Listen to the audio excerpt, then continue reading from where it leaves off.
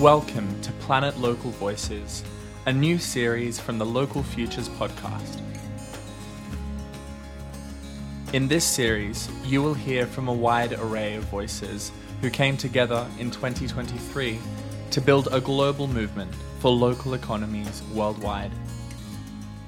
This episode features Manish Jain. Manish is a leading advocate for unlearning, deschooling, and deepening place-based knowledge systems. Based in Udaipur, India, he has coordinated Shikshanta, the People's Institute for Rethinking Education and Development, and he's co-founded the Swaraj University, which is dedicated to the regeneration of local culture, local economy, and local ecology. He has done groundbreaking work with children, rural communities, and prisoners. From Planet Local Voices, here's Manish Jain. Hello, I'm Manish Jain. I live in the magical land of Rajasthan in India, and I am involved in many things: reimagining education, unlearning, reclaiming the gift culture, connecting to indigenous knowledge systems, and work on a project called Swaraj University locally, and also a global network called the Ecoversities Alliance. I feel that localization is one of the most important movements in the world, and that this shifting of power is one of the things that we fundamentally have to do. And so my work has been around shifting power that has how we see knowledge, how we see ourselves, our relationships to land, to community, to ancestors. So I think this place, this movement, and this gathering is really a place where people who are not only concerned about the world and what's happening, but are really creating the kind of futures that we want to see, that are much more rooted, which give much more happiness and joy. Manish is someone who doesn't shy away from the fact that the dominant economy is pushing to homogenize cultures and impose consumerism across the globe, effectively working against all that he stands for. We wanted to know how he sees this struggle and how he nourishes his hope and activism given this context. One thing that I have particularly gave up on a long time ago is this idea that we can fix the system. So the design is inherently bad for people and the planet. And so we may have to find places where we can work with people in the system, but this metaphor of us going and fixing it and all of that, I think so it can be, we can escape it, we can dismantle it, we can connect to other systems, start seeing them again. There's many, actually, the planet is not being sustained by this dominant system. It's actually all of the microsystems that exist around the planet, which is sustaining life still. So how do we connect to those places, strengthen them, deepen them, help reclaim them? And I think that's where I see some hope. And what's interesting as we start to do this, like, there are some very good people who still work in the dominant system. Even on, it's shocking, even on Wall Street, there are actually some really nice people. And when we can connect to them, when they start to connect, like food is a fantastic way to connect with people. And so right now we do a lot of millet festivals, for example, in all kinds of people from the dominant system come to. And when we start to see that there's a space of building trust again, so I talk a lot about this these days, is if we can build trust, those people even are willing to support things that are happening around. So one of the things is how do we move resources from that dominant system into supporting all of these little, microsystems and growing those and nurturing those. So that's giving me a lot of hope.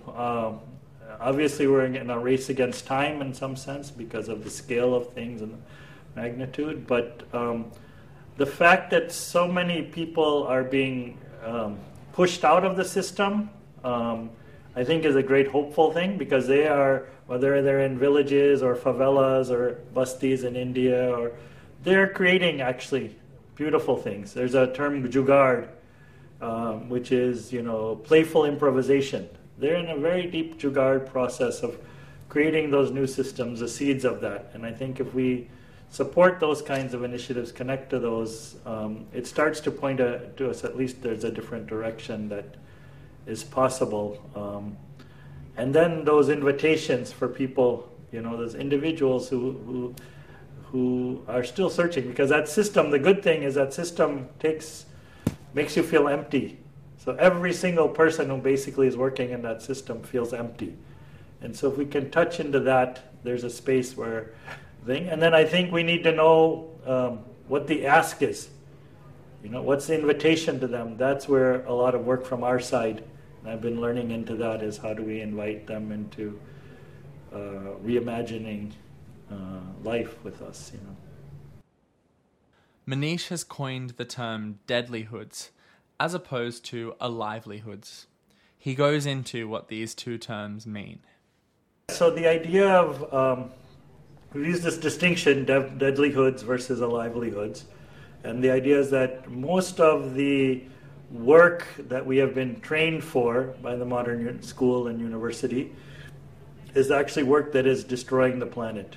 And it starts with destroying our spirit, our soul. We use the term soul-sucking jobs, which is very common, and also destroying a sense of community, relationships, and really focusing on this highly egotistical, competitive individual and creating that. And it's also destroying our ecosystems through extraction industries and all of that. So that's becoming more and more visible to everybody on the planet. And most of the time, what we've been taught in the mainstream universities is, don't worry about all that, just think about the package. So that if you actually see most conversations of young people who are graduating, the dominant narrative would like you just to talk about the package, and that's your own self-worth, sense of purpose, meaning gets tied to that. But if we can start to disentangle that, then we have a space for what we call a livelihood. So this is the work that is making, us start to feel alive about who we are, how we're connected, start to make our communities feel alive, the trust, the kindness, compassion, social bonds that we all crave, and work that can make our ecosystems come alive. So what we've tried to do is really so there's two kinds of people. One is young people who are either graduating or who have been failed by the system. So the great thing is that a livelihoods is accessible to people who don't have college degrees even. So I think this is revolutionary, radical, because most of the time, like, activism even has fallen into the frameworks of, this is for intellectuals and well-educated people. They become the activists, and those are the voices we hear. But actually people who have failed out, dropped out of the system, that there's a space for them to start to help build new systems and a livelihood. So that's one of the very powerful pieces of it. And I think we're also trying to bring more clarity in that, that it's not about, how we hear green jobs and we hear the sustainable development goals and all of these things. So bringing much more attention to localization in that. How do we actually rebuild the local rather than green jobs within the corporations and the existing systems and things. So we've tried to identify things for young people, and then there's a lot of people who are in their jobs and they hate their jobs. So I think this, again, is a great reason for hope. The majority of people hate their jobs. They don't want to, they're looking forward, when is the weekend coming, or when is my next vacation coming? So lots of people are ready to what I call walk out from the system. So we have a large movement of people around, and as they see there's actually meaningful ways for them to walk out and connect to things that give them joy and actually start to, one thing we talk a lot about is what is real wealth. So the real wealth is our health and our relationships and our vibrant ecosystems and all of that. It's not just the money that we have in the bank account or the package. So as people start to see how do we part of the livelihoods is how do we build real wealth, shifting people from this fear and scarcity that this toxic culture keeps promoting for good consumerism, into a sense of abundance. Once we start feeling real wealth, what we felt, for example, during COVID, when people went back to their villages, the villages which had, healthy soil and clean water and forest, people felt they had an option to stay there.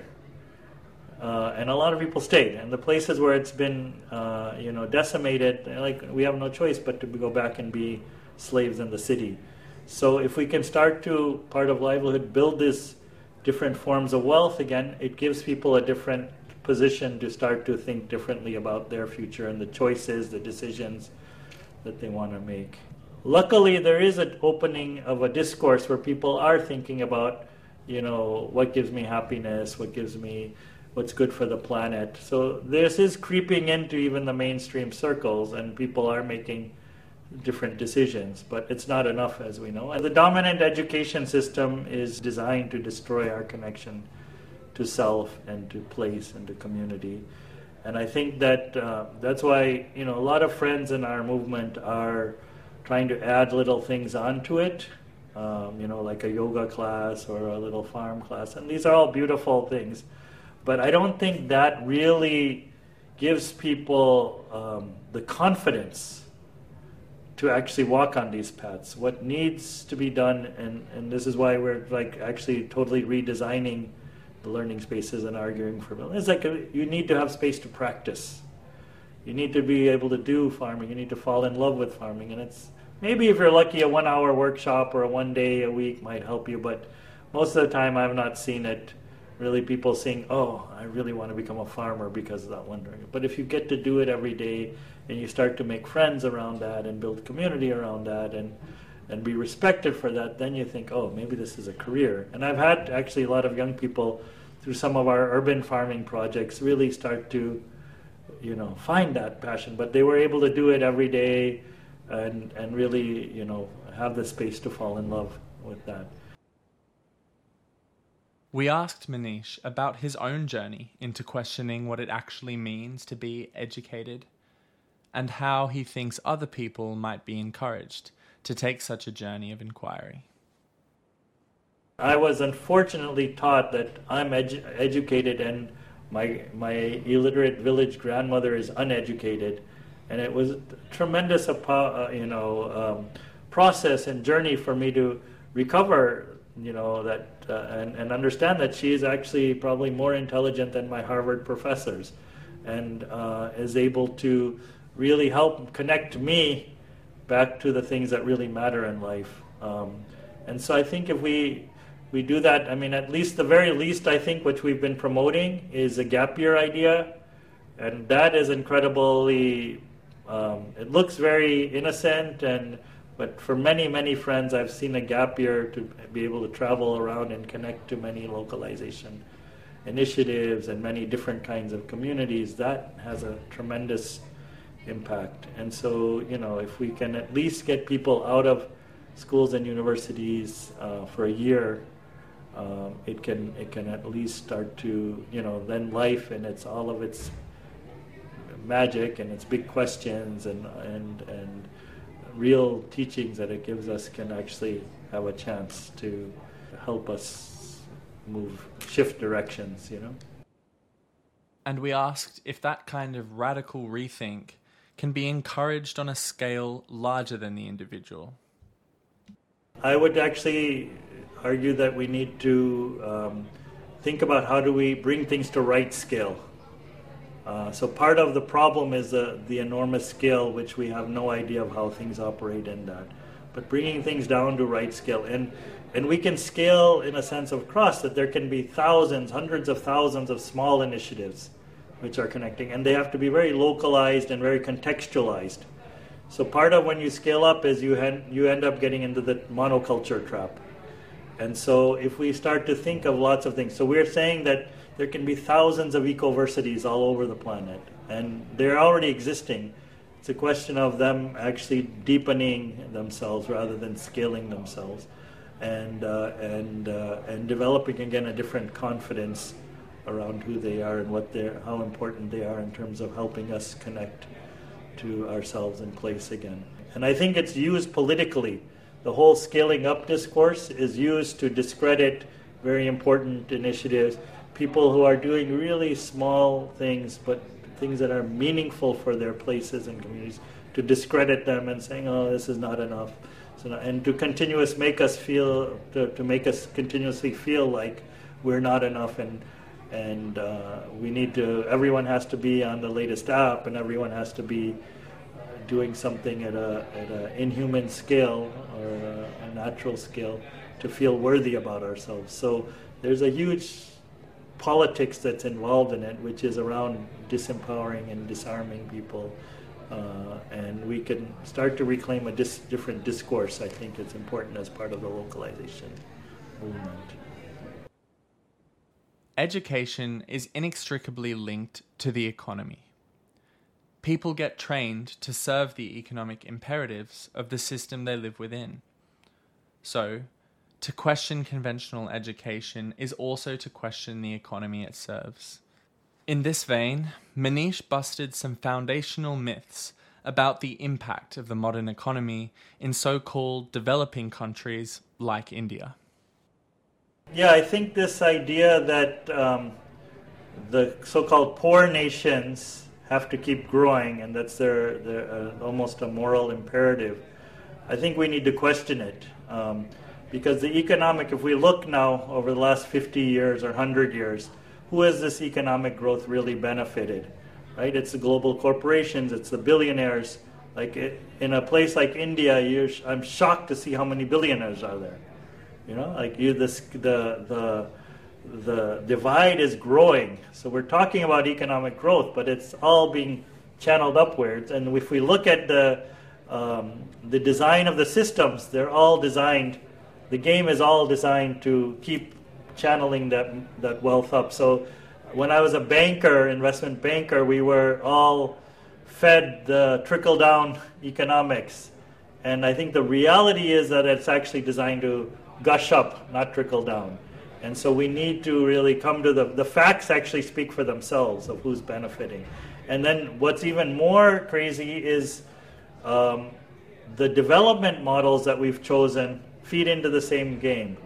And so actually what actually ends up in terms of going to communities from the global development agencies and what actually goes out of communities, it's like insanely mind-boggling and disgusting, actually, how much wealth is being still taken out from local communities, local ecosystems in the name of development and progress.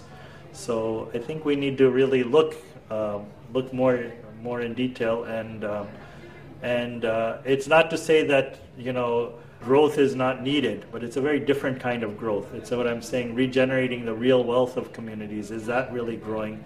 I think that's what we need, a whole different set of indicators.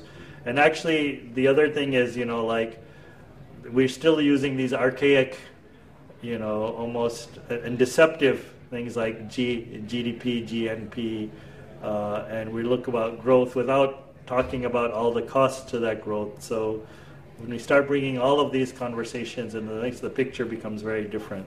If you start to actually factor in soil degradation, forest degradation, water degradation, air quality degradation, human relationships degradation, then it's very obvious that we are in a huge negative growth paradigm. It's not real growth happening. You cannot Mike, I'm originally from the business community. You cannot destroy all your real assets, the foundation, and call it growth. All we're doing is extracting and mining and calling it growth, and that doesn't really add up at the end of the day. Manish relates all this back to modern education, which he suggests is itself a tool of colonial plunder. But he also points to hope by highlighting the power of the local. There's a saying, the white teacher who brought the pencil also brought the eraser. And so what's being erased? So we're told, as I said, our grandparents don't exist anymore. We're told that our territories, our lands don't matter. We're told that our hands and our bodies don't matter. We're told that our ancestors don't matter. And as soon as, all of those things are being erased, but if you just go a little bit under the surface again, they're all still alive. And I think that if we reimagine education, we start to see we still have a lot of wealth, real wealth is still existing in us. And I think that's what the localization movement is trying to remind us of, is we're not poor, backwards, stupid, alone like the dominant system would like us to think we are. We still have a lot of power. And if we can create systems which help us understand that, help us connect to that, we can start to define a different game. And I think this is where, our own education systems, if we start to build them, they can help us see that there's many other ways to understand life and understand who we are and why we've come to this earth together, and what is our sacred covenant with the rest of nature. And I think that can actually then start to build a different model. Again, those models exist. They're still existing, but how do they interface and negotiate and dismantle the existing dominant system? I think that's the big question of our times. And I think these different education spaces can be a bridge into this question, but the fundamental thing is to, as many of my elders have said, is to remember. The first step is to remember really who we are and what we have and what we've come to this earth for. And then things can start to flow in the right direction from that.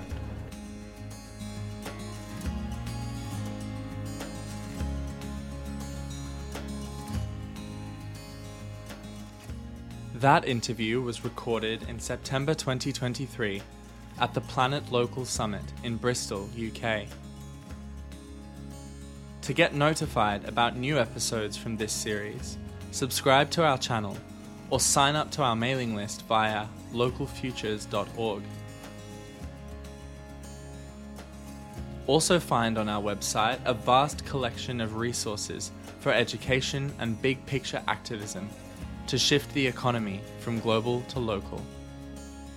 And of course, we hope you'll tune in to the other inspiring thinkers and movement leaders featured in the Planet Local Voices series. Until next time, thanks for listening to Planet Local Voices from the Local Futures podcast.